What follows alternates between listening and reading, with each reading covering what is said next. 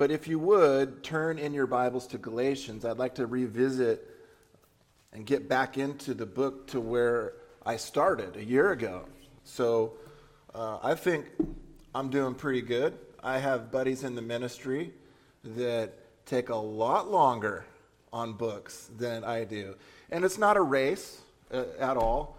If it is, I would prefer more of a marathon than a sprint. But we're jogging along, at a good pace.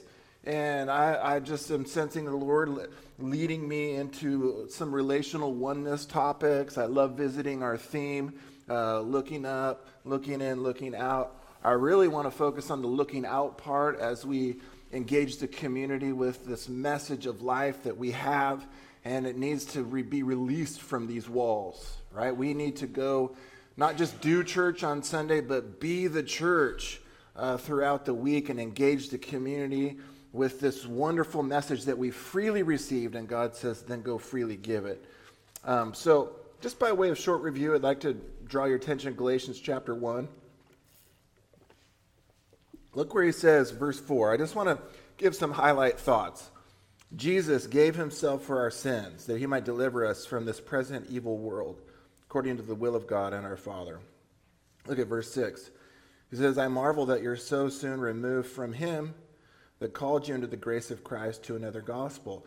So the book of Galatians was written to a group of Christians in a region, more like a county. It'd be like to the Orange County churches. So this would be the Galatian region, and he's surprised and he's perplexed that they are so soon removed, not from church, not from rules, but from their relationship to Christ. He says, I'm so surprised that you would settle for something less than Jesus immediately. And it's not like they were upgrading when they went from Jesus to Moses and they were going to the law. They weren't upgrading, they were downgrading. And so I almost said they went from a Ferrari to a Pinto, but someone has a Pinto in here and I don't want to offend them.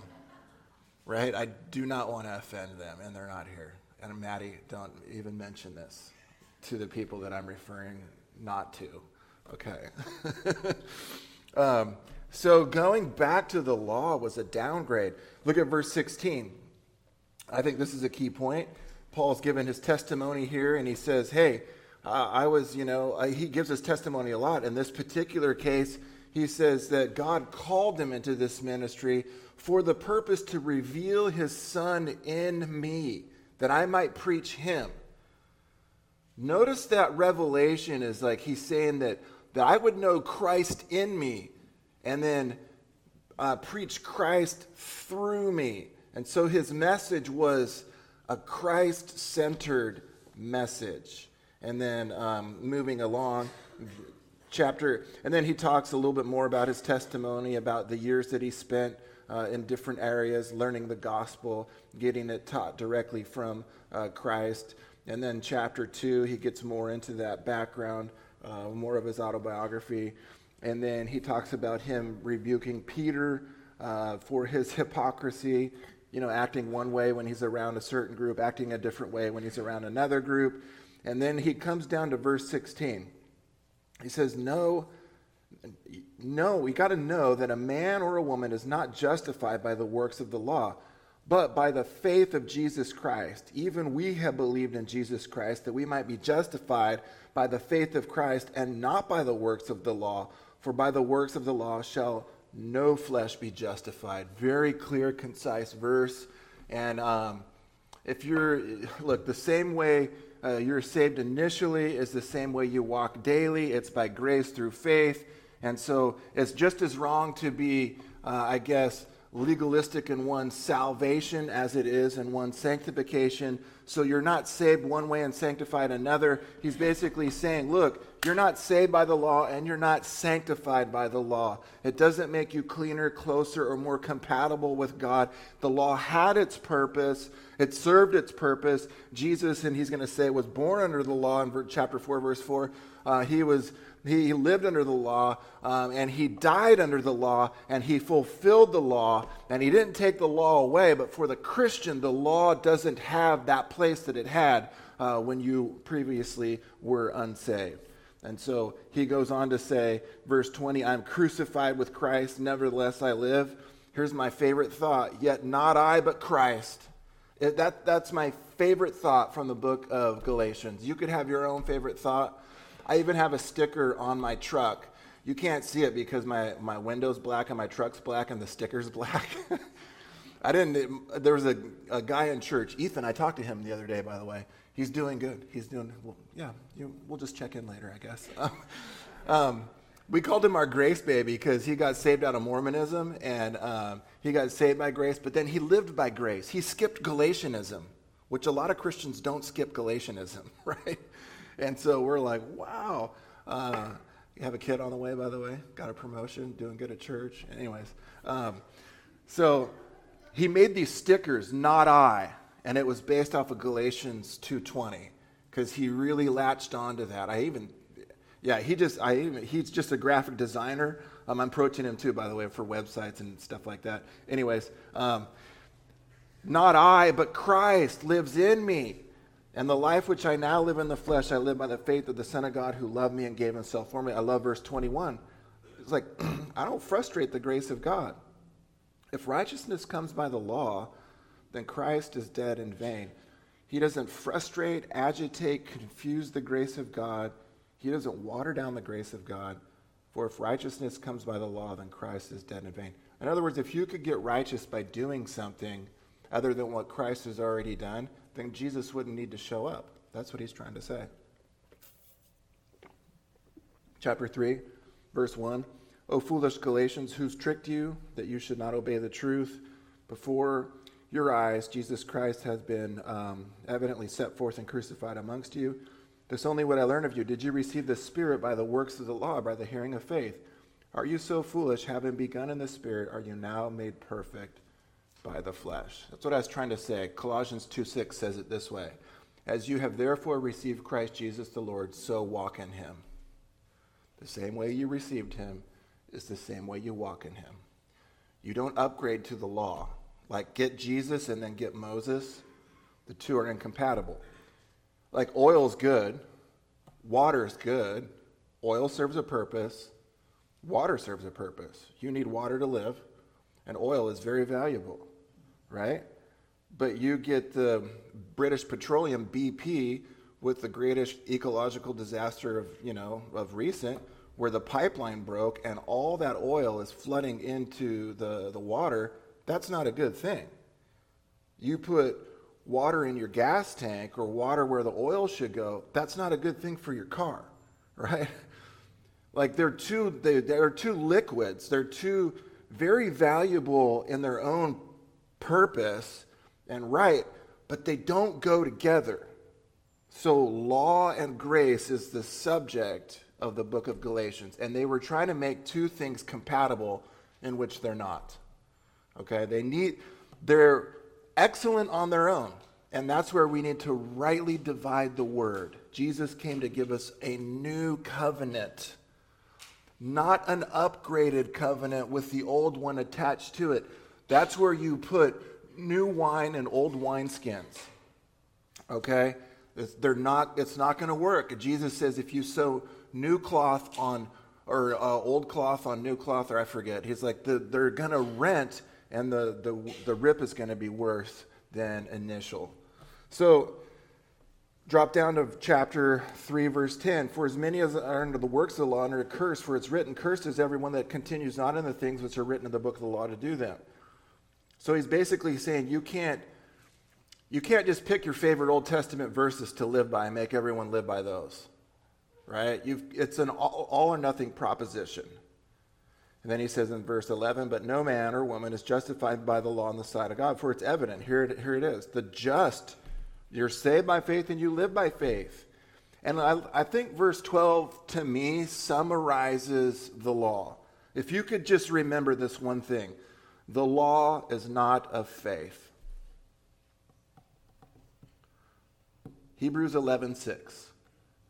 For without faith, it is impossible to please God. I would say this, without faith, it's impossible to be saved by God. But the Bible clearly states the law is not of faith. Why? Give me a code written on any external medium, whether it be lambskin, a rock, etched on a wall, and I could, with good intentions and good A-type personality and great discipline, achieve those things in the energy of my own flesh. So, and what he's saying is the law does not take faith. See, because when you do the law, you're relying on the performance of yourself. When you trust in Jesus, who did what you couldn't do for you, you're trusting in the performance of someone else. And that's a whole nother matter. And that's humbling to you when you have to do that. And that's why when we were in religious cultures, it was the most offensive thing for someone to hear the grace of God. It truly struck them as the most offensive message possible, that you can't do anything, Jesus did it all. You're saved by faith alone in Christ alone. Jesus plus nothing equals everything is the most offensive message to someone that's trying to mix works and grace, oil and water, old wine and new wine. It's the most offensive message. All right? But we're dealing with a group of Christians that were saved the right way and sanctified the wrong way. This is why this issue, in the 1500s, there needed to be a reformation on sola fide, right? Martin Luther, you're saved by faith alone, okay? Fast forward another 500 years, maybe there needs to be another reformation within the American church. Guess what? The law doesn't make you better with God. It doesn't make you more accepted with God. It doesn't make you more holy or more righteous. The law doesn't do anything. You're saved by faith and you walk by faith. As you have received Christ Jesus the Lord, so walk in him. Don't settle for something less than Jesus, even if it's Moses. So that's where we're at. You move into look at chapter 3, verse 24. Wherefore the law was our schoolmaster, our guide, our tutor, to bring us unto Christ, that we might be justified by faith. But after that faith has come, or the object of our faith, Jesus, we are no longer under that schoolmaster. Right? But yet everyone still wants to date their teacher. That sounds weird. For all, the law is our teacher. You know, I like going back to the law. For you are all children of God by faith in God. And I like verse 28. For there is neither Jew nor Greek, there's neither bond nor free, there's neither male nor female. You're all one in Christ Jesus. And this is what the new covenant does. It rips the veil. It gets rid of the whole visible temple system and the sacrificial system. It gives equal access to whosoever would call upon the name of the Lord shall be saved. It gives equal access to everyone to have the Shekinah glory that was just veiled up in the Old Testament. And Jesus, he rips it and gives access to male or female. Now you don't need to be from a certain Jewish background and a certain tribe of a certain gender of a certain age. It's both young and small, rich or poor, bond or free. We're all welcome at the table. And so you have the picture here of God being an equal opportunity Savior, as I've said multiple times before. Chapter 4, verses 1 through 7, talks about being heirs of God. Verse 9 and 10, he says, but now after you've known God, or rather known of God, why do you turn again to weak and beggarly elements, wherein you desire again to be in bondage? You could see his tug of war with them. They're always wanting to go back to bondage, back to bondage. It's like the children of Israel after they left Egypt. Remember, they wanted to go back. They wanted to go back to bondage, back to bondage, back to bondage. It's like any good-intentioned felon, right? Not all of them. I just talked to one of my friends from high school yesterday. I'm like, how come you don't have a gun? He's like, I have a felony. I'm like, oh, that explains it. Not all felons want to go back to prison, but a lot of them do. Ex-convicts, right? A lot of them want to go back to bondage, to be told what to wear, what to eat, when to go to sleep, all that stuff. They want their life scheduled because they can't handle the freedom. And so he says, you guys want to go back. You observe days and months and times and years. I'm afraid of you, lest I bestowed upon you labor in vain. So let's drop down to verse 19. And this will be our passages that we'll look at. verses 19 through 31. And the main verse that I really want to hone in on is going to be verse 29. But let's work our way down. My little children, of whom I travail and birth again until Christ be formed in you. I desire to be present with you now and to change my voice, for I stand in doubt of you. He wanted to speak to them face to face and have his tone and demeanor. He wanted to, he loved them. He's calling them little dear children. He doesn't want to go back and have kids again to go through all the struggle of, seeing that whole process take place again. But he's entreating them. This is kind of a motherly approach here. And he's like, I just want to be with you to kind of help you through these things, because he knows they're being deceived. He says, tell me, you that desire to be under the law, do you not even hear the law? And I think at this point, this is very interesting, because a lot of people that like to live out of both covenants, out of both mountains, Mount Sinai and Mount Jerusalem, both people that want to have a relationship, they want to be married to Jesus, right? But they want to date Moses on the side, which is called spiritual adultery in this allegory, so to speak. He's basically calling them on it. He's like, really? You want to keep part of the law, but don't you even know what the law really says? And I dare say that Christians that try to hijack or cherry pick certain things out of the Old Testament as their kind of their pet law-keeping verses don't even know the law. Because what happens is the punitive aspects of the law, as far as the soul that sins, he or she shall die, no one goes for that. No one. I've never met anyone that goes for that. In fact, in the Old Covenant, God made provision, okay, you should die, but in this system, an innocent animal will die in your place, but you're still accountable for those sins. It's just on that's what a word atonement means. It's on a temporary, I'll pay it later thing. And when Jesus came, he paid all the Old Testament sins with the IOUs on the cross. But they still had to be dealt with. That's why when they died, they never went to the presence of the Lord. Why sin? So, in the Old Covenant, though, the soul that sins, it shall die. The wages of sin is death. And to say that you're going to keep part of the law, but yet when you break the law, no blood is shed, what that does is it waters down the law, and it makes God look weak and impotent and not one that keeps his word. But here's the thing. God isn't weak and impotent. He always required death for sin. The wages of sin is death. The gig with the New Testament is that Jesus paid those sins with his blood. I'm the one that should have died, yet he died for me. Because it wasn't the blood of animals that's going to take care of my sin. It was the Lamb of God that comes, that takes away my sin and the sin of the world. So the New Covenant doesn't water down the Old Testament.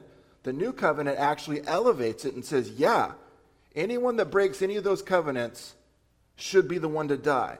But what Jesus does in his grace is he says, you don't need to die, I'll die for you. But what Christians do is when they go back to the law, they try to keep the law, and then they break the law, and they're like, oops.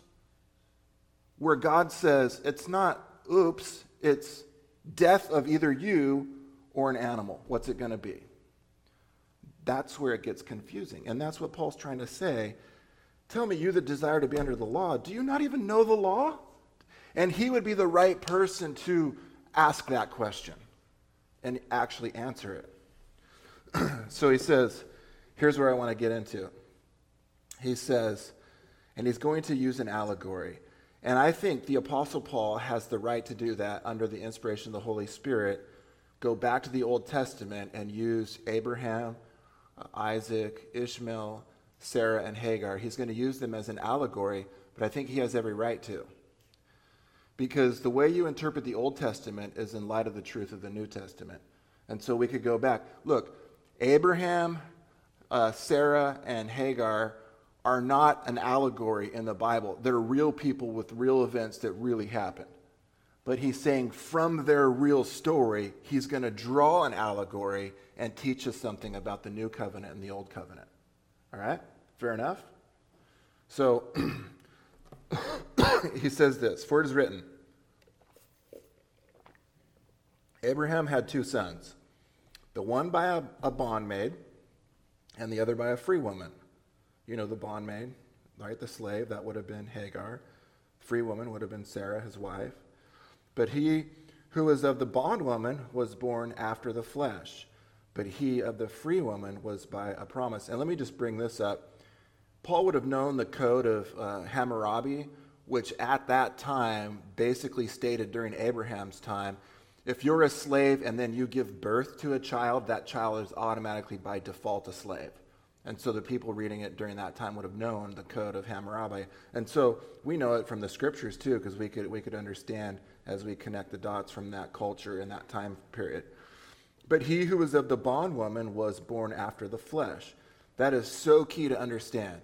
So the Ishmael that came from Hagar is of the flesh. Remember we just read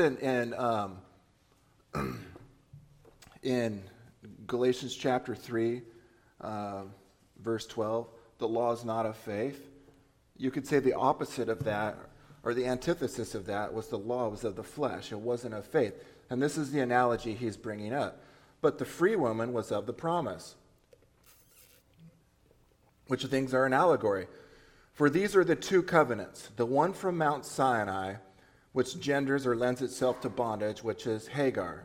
For this Hagar is Mount Sinai in Arabia and answers to Jerusalem, which now is and is bondage with her children. And what he's talking about in this allegory, he's bringing a real-time illustration into it. He's basically saying the Jerusalem of his day that was there, it was in bondage. It was under the law and it was under Roman rule. And so that's what he's trying to illustrate there. But the Jerusalem which is above is free, which is the mother of us all. And this is a reference to, obviously, Revelation 20 elaborates more on this. The holy Jerusalem that comes down, you know, that 15 by 1500 square cube, that weird thing that you read about in the Bible that comes down. That's the Jerusalem that's above.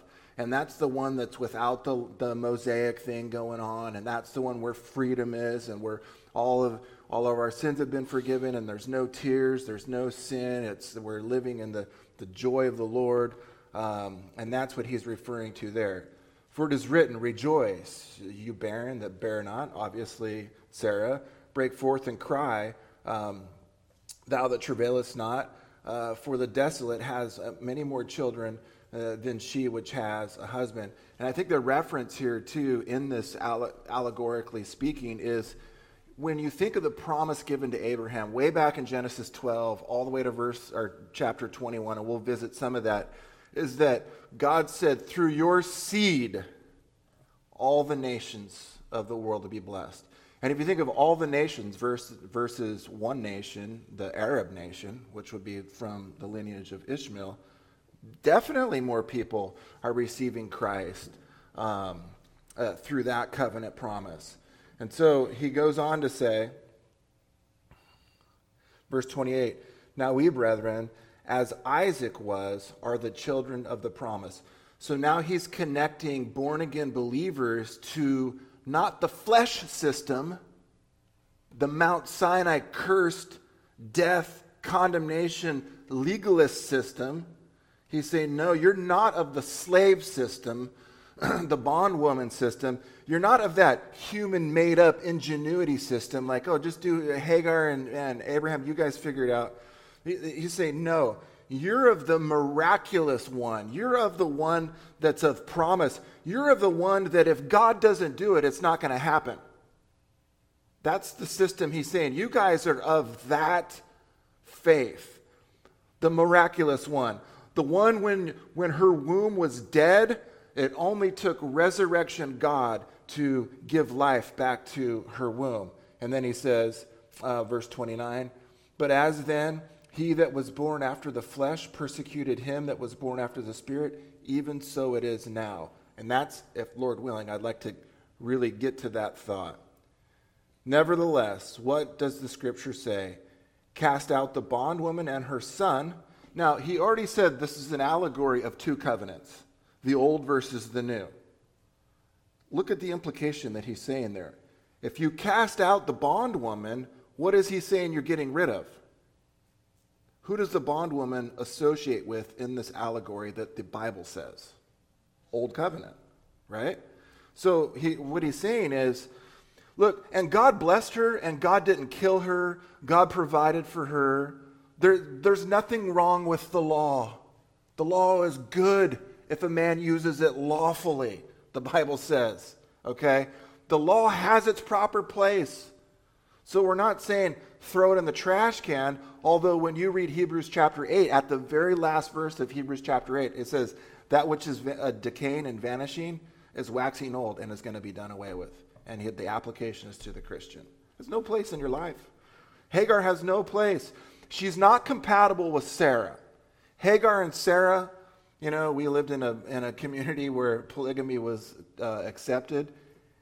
Seldom did it work out, right? And this whole idea, polygamy was definitely Joseph Smith's idea where we lived, and Brigham Young's idea. Here it was Sarah's idea, and it didn't work out immediately. There was no compatibility. So then, look at this last part. So then, brethren, cast out the bondwoman and her son, for the son of the bondwoman shall not be heir with the son of the free woman. They're incompatible. So then, brethren, we are not children of the bondwoman, but of the free. That's your identity. That's your identity. Are you guys with me? That was all the introduction. Okay. So now let's pray that Jesus would take us in the rapture so we don't have to sit for the rest of this. Dear Jesus, I just pray that you would guide us through this time.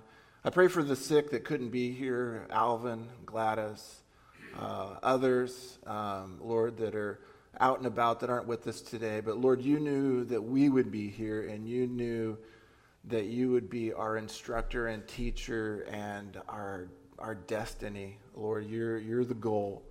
And so I just pray, Lord, that you would just turn the lights on in our hearts and still us and keep us, I guess the cares of this world and the thoughts at a minimum, Lord, so we could just really take out this time and think about what you have for us. And I pray this in Jesus' name. Amen. So let's go to... So in this lesson, I'd like to expand on this illustration the apostle is using when he's talking about 2 wives, 2 sons, 2 mountains, 2 covenants, and 2 marriages. And I think that graph, right here, the battle of 2 wills and 2 covenants, Hagar versus Sarah is basically the law versus grace in the Bible's own allegorical explanation. And Ishmael versus Isaac is definitely the flesh versus the spirit, right? Human effort versus God's effort. I came up with this little chart here. I don't know if you could see it. I tried to squeeze it all in.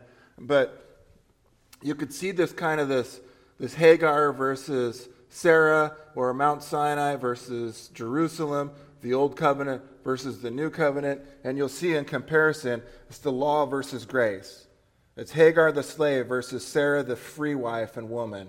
It's Ishmael who was after the flesh versus Isaac who's after the spirit. It's Ishmael, which illustrates man's plan, versus Isaac, which was God's plan. You see, Hagar was Sarah's idea, and in Sarah's case, her to conceive a son, that was the Spirit's idea. So, who initiated what there? So then on one side you have good intentions, which was Ishmael. Well, let's just help God out type of thing. And then you have on the other side, God's intentions, where he says, I don't need help. I could take a dead womb. I could take something dead and bring life to it, which I think is the bigger picture here, that God's the source of resurrection life. So you have on one hand human effort, illustrated with Mount Sinai and Hagar. The other, you have the Holy Spirit's effort. You have one man reaching up to God, which is basically religion, and then the other, you have God reaching down to man. You have one which is earthly Jerusalem, which was in bondage at that time, and then you have heavenly Jerusalem, which is free, which is far out of our reach, but that's our new home and our new identity. You have one which is Mount Sinai, which represents death and condemnation, and then the other, you have Jerusalem. And the reason why I put Mount Jerusalem is because, if you think about it, it's you always went up to Jerusalem, but it's an allegory, so he's referring to the spiritual Jerusalem as well. One represents the flesh, the other one represents faith. Summary, one represents death, and the other represents life. So, here's a quote. The old nature knows no law, but the new nature needs no law. We're not lawless just because we're not yoked up with Hagar. We just have we're not under the law, we're under the Lord, which is a faith system. It's a spirit-led system. You just read in Galatians 5, George, he that walks under the Spirit is not under the law. It's interesting because when you're under the Spirit, it's better than being under the law. It's actually, it's holier because it's the life of God living through the life of the believer. But what I'd like to do is kind of take us through the chronology through Abraham's life. And we won't read all the verses for the sake of time, but you're more than welcome to turn there. I'll give the references. But I want to follow Abraham's life from the age of 75 to the age of 103. So in Genesis chapter 12, if you want to turn there, fine. If not, that's okay. But in Genesis chapter 12, this is where Abraham is at 75 years old. And here's what the Bible says about God initiating a relationship with Abraham. It says this, verse 1. Now the Lord had said unto Abram, get you out of your country and from your kindred and from your father's house unto a land that I will show you. And I will make of you a great nation, and I will bless you, and I will make your name great, and you shall be a blessing. And I will bless them that bless you, and curse them that curses you. And in you shall all the families of the earth be blessed. What do you think his takeaway from that is? No internet. He can't check the weather. He can't MapQuest it. Is MapQuest even a thing? Or Google Maps map it. He can't plot the shortest distance and where are the little gas stations and like for my wife and I situation, where are the nicest bathrooms on the way there? You know, he can't plot that course out. God just said, leave your country and your family and your familiarity, step out by faith and go to some place that you don't even know. But trust me in that whole thing. Oh, and even though you're 75 years old, through you, you're going to have so many children. What would you think? That's a crazy invitation, right? And so Abraham, he does. He steps out. You could read on down to verse 9. But let's skip down to, let's do Genesis chapter 16. So Abraham, in chapter 12, Abraham, his nephew Lot, his wife Sarah, they all go. He has some struggles in chapter 14 with Lot, kind of comes to his rescue, meets Melchizedek, gives him tithes in that passage. And then Abraham has a vision in chapter 15, and then God makes this covenant, this blood covenant, puts Abraham asleep, meaning that Abraham has no part in the covenant. God walks through the halves of the animals, meaning that to keep the conditionality of that covenant, it was up to God, not up to Abraham. Abraham is just put into that covenant as a recipient, showing God's grace in that whole thing. And then in chapter 16, you come to in Genesis, the promise of Abraham and Sarah starting a great nation from their own offspring had not come to pass, and Sarah was getting impatient. Sound familiar? Abraham could have got impatient. There could have been doubt. I mean, think about all that's gone on since they've stepped out by faith in chapter 12. Then she took matters into her own hands and suggested that Hagar should be the one to help God's plan out, since God is not answering on their time frame. 10 years. Look at chapter 16. Now Sarah and Abraham's wife bare him no children, verse 1, and she had a handmaid, an Egyptian, whose name was Hagar. And Sarah said unto Abraham, behold, now the Lord has restrained me from bearing, I pray you. Go in unto my handmaid, that it may be that I may obtain children by her. And Abraham hearkened to the voice of Sarah, almost like how Adam hearkened unto the voice to his wife Eve. And Sarah, Abraham's wife, took Hagar, her maid, the Egyptian, after Abraham had dwelt 10 years, that's how we get age 85, in the land of Canaan, and gave her to her husband, Abraham, to be his wife. And he went in unto Hagar, had physical, intimate relations, and she conceived. And when she saw that she had conceived, her mistress was despised in her eyes. And Sarah said unto Abraham, my bad. No, she's my wrong be upon me. I have given my maid into thy bosom, and when she saw that she had conceived, I was despised in her eyes, and the Lord judged between me and thee. So she's jealous, but this was her plan, right? You could see how the flesh gets all weird when we take matters into our own hands. I won't go on, but at age 86, and in chapter 16 still, Hagar does get pregnant, and Sarah gets jealous, and Sarah then throws Hagar out. That's how she responded. Get out of here. That's how well polygamy works. But the Lord intervened and sent Hagar back and promised to take care of Hagar and her son when old Abe, was 86, when Hagar gives birth to Ishmael. So fast forward, Genesis chapter 17 through 18, we won't go there, but Abraham's 99 now, and God revisits. In fact, he keeps reestablishing this covenant, because I think it's easy to think God's delays are equal to God's denials. Did you hear me on that? We think God's delays are often God's denials. Because he's delaying, that means it's a no. And so God comes to him in his grace and says, no, I'm still going to keep my word. I'm still going to make a great nation through you, Abraham and Sarah. You just got to trust in God to bring that to pass. And so he reestablishes that. In fact, he reconfirms it with Sarah. And so that's what's going on. And so when he's 99, God revisits and re-reveals his promise to Abraham that he will be a great nation, and indeed give them a son to be the promised one that would later, give birth to Jacob, which is Israel, and then the rest of the story. So fast forward to age 100. So for 14 years, Ishmael has been the only son.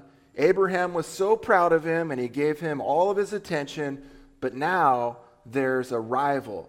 At age 100, Abraham and Sarah have conceived a son, and it's a miraculous thing to take place. This whole thing with, I forgot to read it.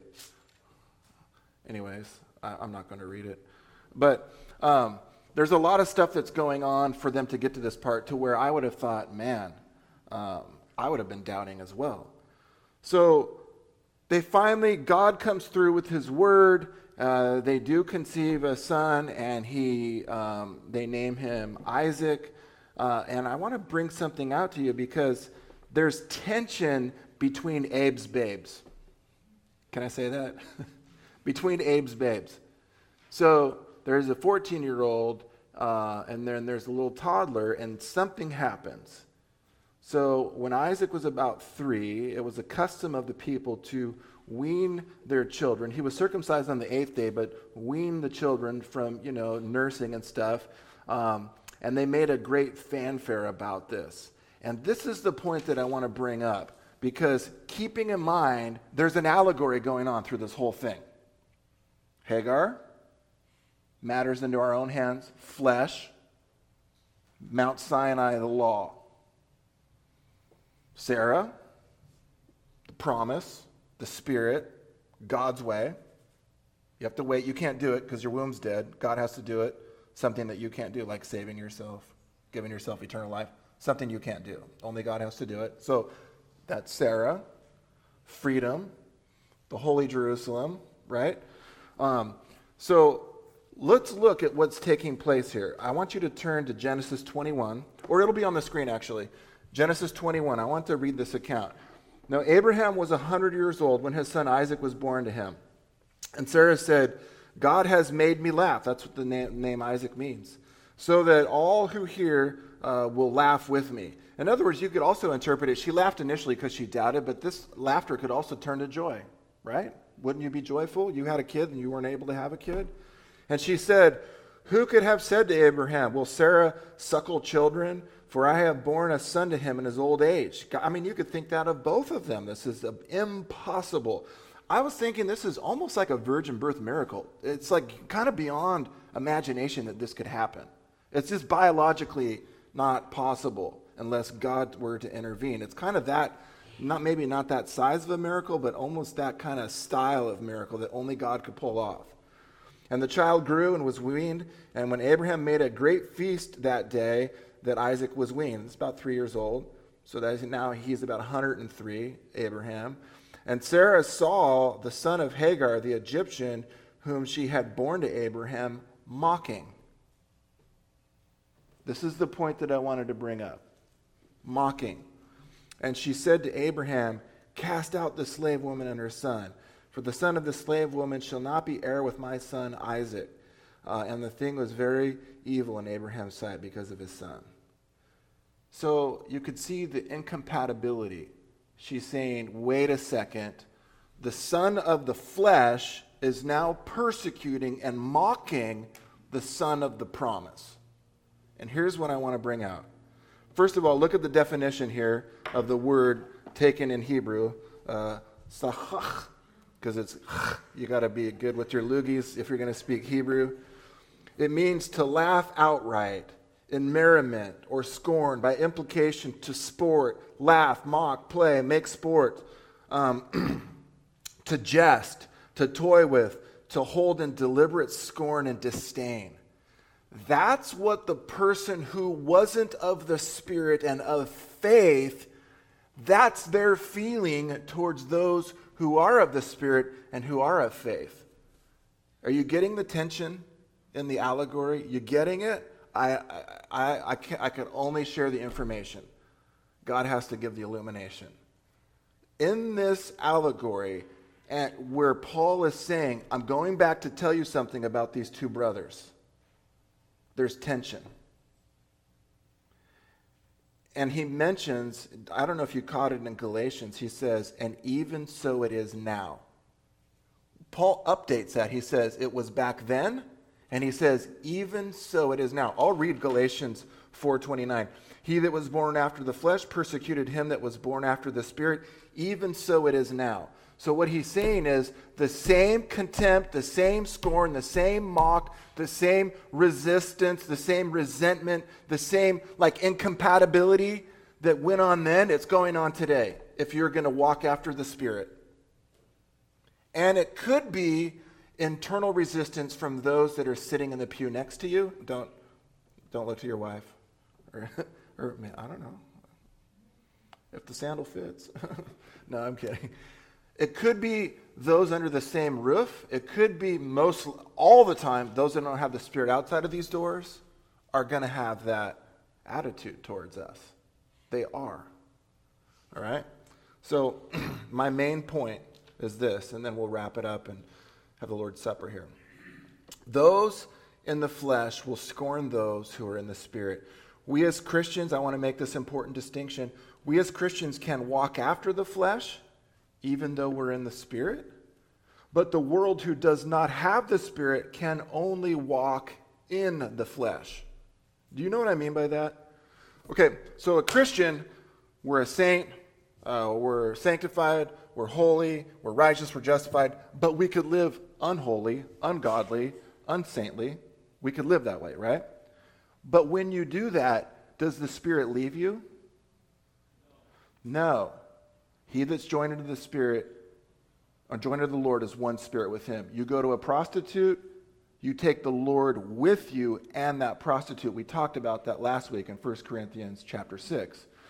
So when the Bible in Romans chapter 8 and others talks about walking after the flesh or walking in the flesh, it's two different things. If you're a Christian, you could walk after the flesh when you choose to quench the Spirit, not yield to God, and do your own thing. We all do that.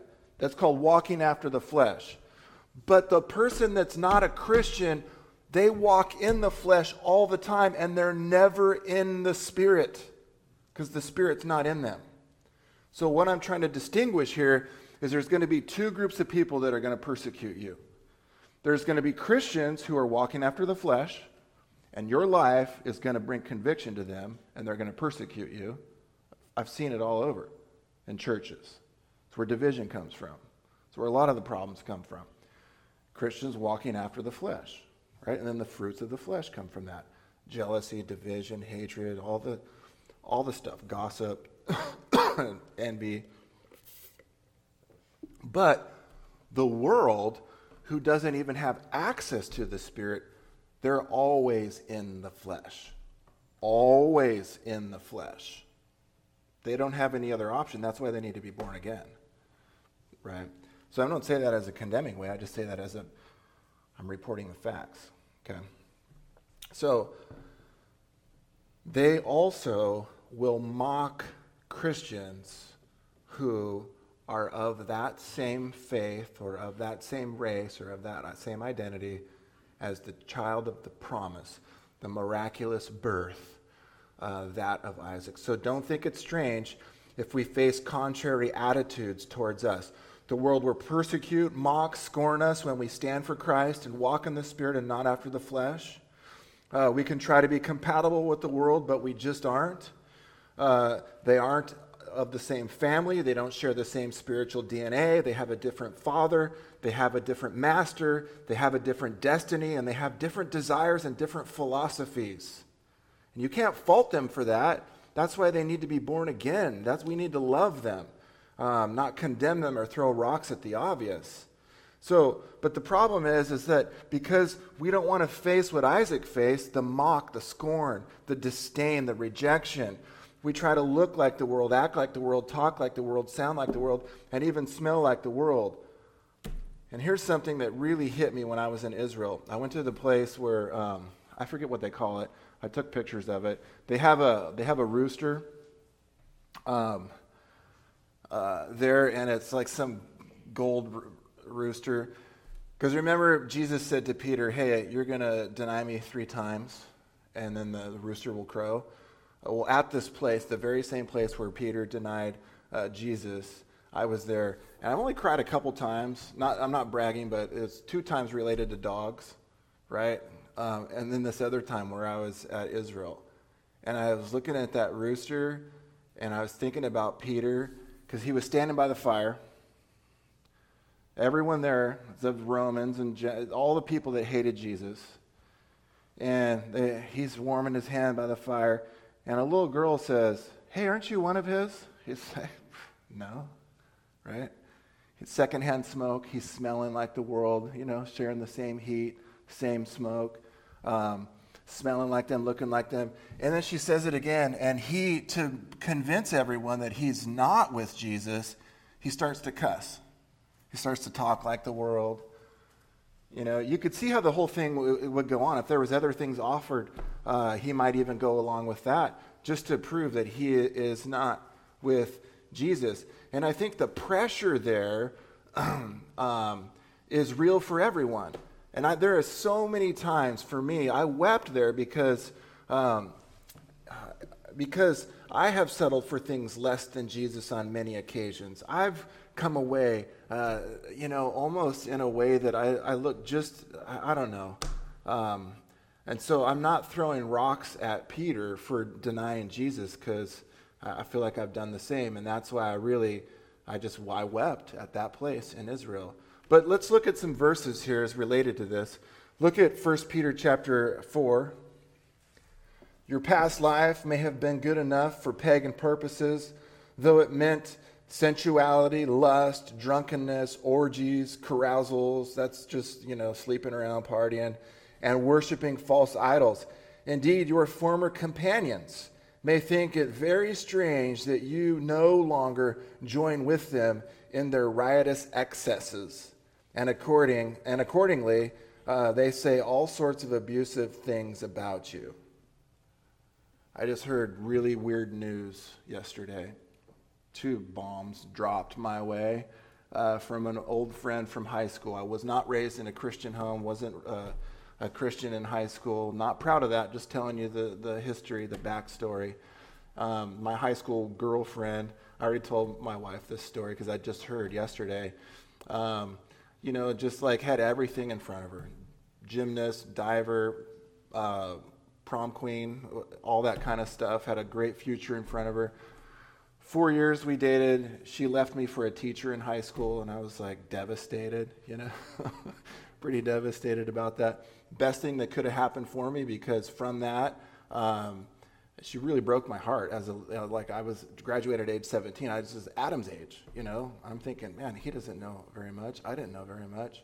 My little heart was broken, and then it kind of caused me to go in the direction to seek out God. It's kind of weird that God used this relationship for me to kind of seek out God, but we didn't live godly because we weren't saved, And so I get this phone call from my buddy yesterday, and he said, "Did you know Dana died?" And I'm like, "What?" And I hadn't spoke to her in years, And I said, "I did not know." And he said, "Yeah, she drank herself to death." And I went, "Are you kidding me?" And so that was pretty devastating news. But when I was looking at these verses and stuff like that, God, when I went back to my friends in high school, because I was a class speaker, I spoke at graduation, then I spoke at our 10-year reunion. I said, "God, if you give me a chance to speak to them, I'm going to give them the gospel." And so I did. I gave them the gospel. And a lot of my friends were like, "You used to do all this stuff. I think it's pretty weird that you're a Christian now." Right? And I was kind of a weird Christian for a long time too. And they're like, "Well, what kind of Christian are you?" I'm like, I don't know. So I'm trying to figure it out. But when you start to walk in the Spirit, your old companions are going to think it very odd the way you're living. It's kind of like this Ishmael and Isaac clash. They're just two different sources of where people get their values in life and philosophy and worth. The one is trying to get life out of all these lifestyles, and we as Christians are getting life from the one who is the way, the truth, and the life. Look at John chapter 15. "If the world hate you, you know that it hated me before it hated you." And notice this. Look, when you surrender to have Jesus live in you and live his life through you, it's when he's living his life through you that they're going to hate you. They're not going to hate you if you don't let Jesus live through you. But he says, "If you were of the world would love his own, but because you're not of the world, I have chosen you out of the world, therefore the world hates you." That's pretty strong language, hate, if you think about it. I don't want to be hated, right? I want everyone to like me. I don't want to be hated. But what Jesus is saying is, Peter says this, "Don't think it's strange concerning the trial and the tribulation that's about." Don't think it's odd, because it's going to happen. I guess you could try to avoid it, like Peter, and just kind of stand by the fire and warm yourself and sound like the world, look like the world. But look, if you're going to allow Jesus to live through you, if you're going to be a child identified with Isaac, the one of the promise, the one of the Spirit, the one of and the same family sometimes is going to mock, persecute, ridicule, scorn, and no one wants that. But it'll happen. John 17 says it this way, and there's a lot of verses that I could have copied and pasted, but I just picked a few. "I have given them your word, and the world hated them because they are not of the world, even as I am not of the world. I pray not that you should take them out of the world, but that you should keep them from evil." Look, the Bible says, don't make friends with the world. That doesn't mean we can't be friendly, but it's saying look, you're not identified with their culture, with their system. So be a light in the world, be in the world, but not of the world. And I love this passage because it gives us that location thing. Look at 1 John chapter 4. "You are of God, little children, have overcome them, because greater is he that is in you than he that is in the world. Because we contain the life of God, the one that gave Sarah life in her womb, the one that did it miraculously. We have a miraculous new birth experience as well, being born again, where God forgave us of all of our sins. He filled us with his life." And then he says, in contrast, he says, "They are of the world, therefore speak they of the world, and the world hears them." You find yourself kind of incompatible with certain conversations in the workplace? I do. Kind of incompatible with the philosophies of the world. Look, there's a guy at my work, and everyone has a story, I get it, but he related to me really well. He's married to another guy. He's in a homosexual marriage, and his husband, or companion, I don't even know what to call it, lives or works in the same place. And am I rude to him? No. They all know that I'm in the ministry and that I'm a pastor. They know that. But I was able to share with him the other day about finding my new sister, right?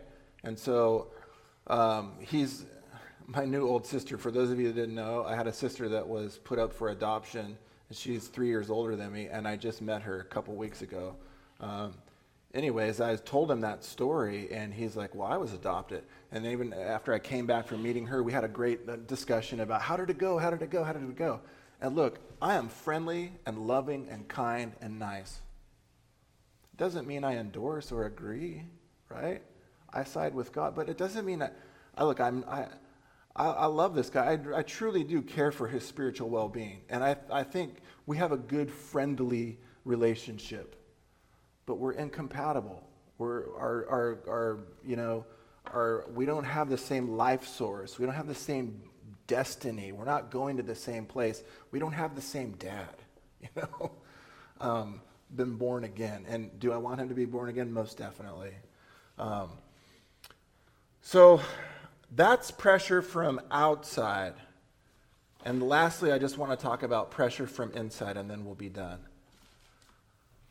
So I thought it was interesting. I was reading some things by J. Vernon McGee. He says this. He said when he first started preaching, got out of seminary, his first message was on prophecy. And he told this old timer that was in church, he's like, man, if I keep preaching prophecy, I'm really going to start offending people, aren't I? He's like, no, not at all. On the contrary, you'll draw a really big crowd. People like that kind of stuff. He's like, you want to really start offending people? Preach the unadulterated grace of God. He's like, that will offend people. You preach grace, you're going to offend people. I thought that was interesting. And just by way of that premise, I'm gonna journey real quick. No verses to look at. You know them. Cain and Abel. I'm going to talk about siblings, just like Ishmael and Isaac were at odds. I want to talk to you to show you this theme that there's people in the Bible that illustrate this also. You've got this works versus grace, or the spirit versus the flesh. So Cain and Abel. Cain thought he would come to God on his terms, by his work, by his effort, and Abel came to God with God's terms and not his effort, but in faith through grace. And Cain was so irritated that he killed his brother.